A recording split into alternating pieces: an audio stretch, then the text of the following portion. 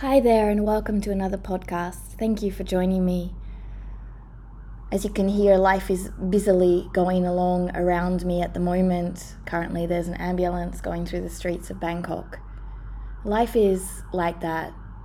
We're often trying to curate it as humans, trying to make the perfect sound for our podcast, the perfect picture, edit the flaws out, trying not to age, trying to find the perfect diet.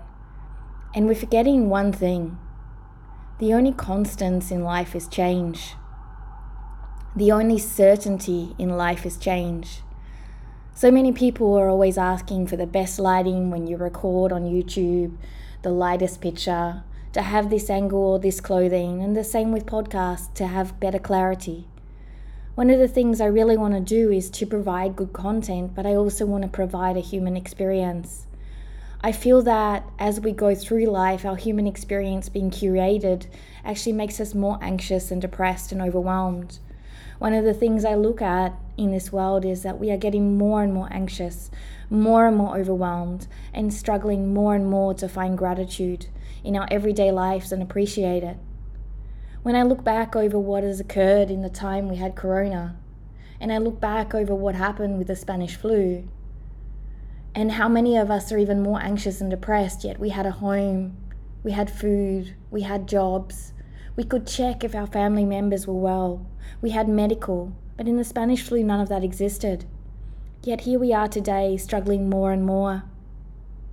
Because getting more and more doesn't make us happy. It doesn't make us appreciate what once someone didn't have. And it certainly doesn't calm our nerves. The certainty and the safety doesn't actually bring us a sense of happiness or joy. It's important to have a sense of safety, but we're not at that stage anymore where lions and bears are chasing us. We all have a reasonably peaceful life compared to the days where you were running from wild animals and trying to find food and could go days without it. It's really important to understand this, that life is important to plan, important to do our best and to have the best pieces of equipment and things of that nature.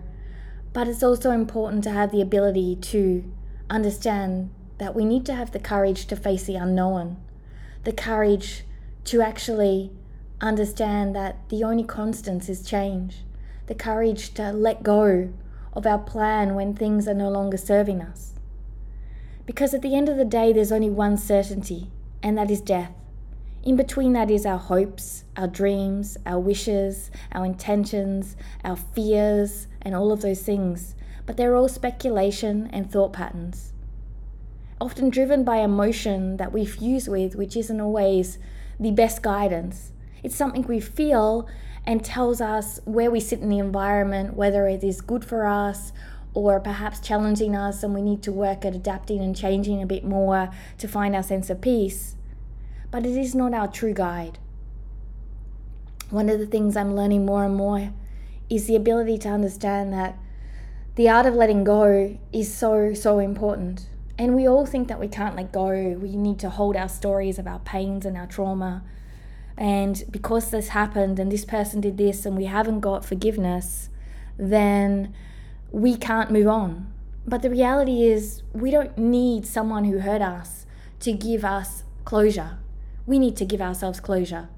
We have to respect our own feelings and understand that we don't need to tell someone we're hurt because we feel it. But we do need to understand that we do not need to stay there and unpack there and stay in that hurt spot. Because with one life to live, that hurt spot is the most unproductive and unjoyful place that we could stay.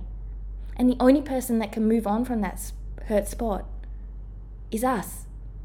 By one breath, one new thought pattern, one new ability to try something different.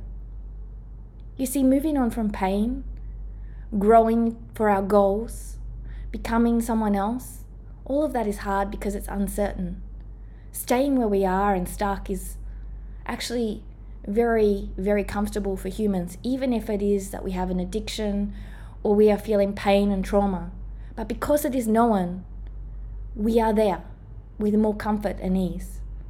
But it's actually the ability to grow requires us to go outside our plans, to go outside our expectations, to go outside what is the normal.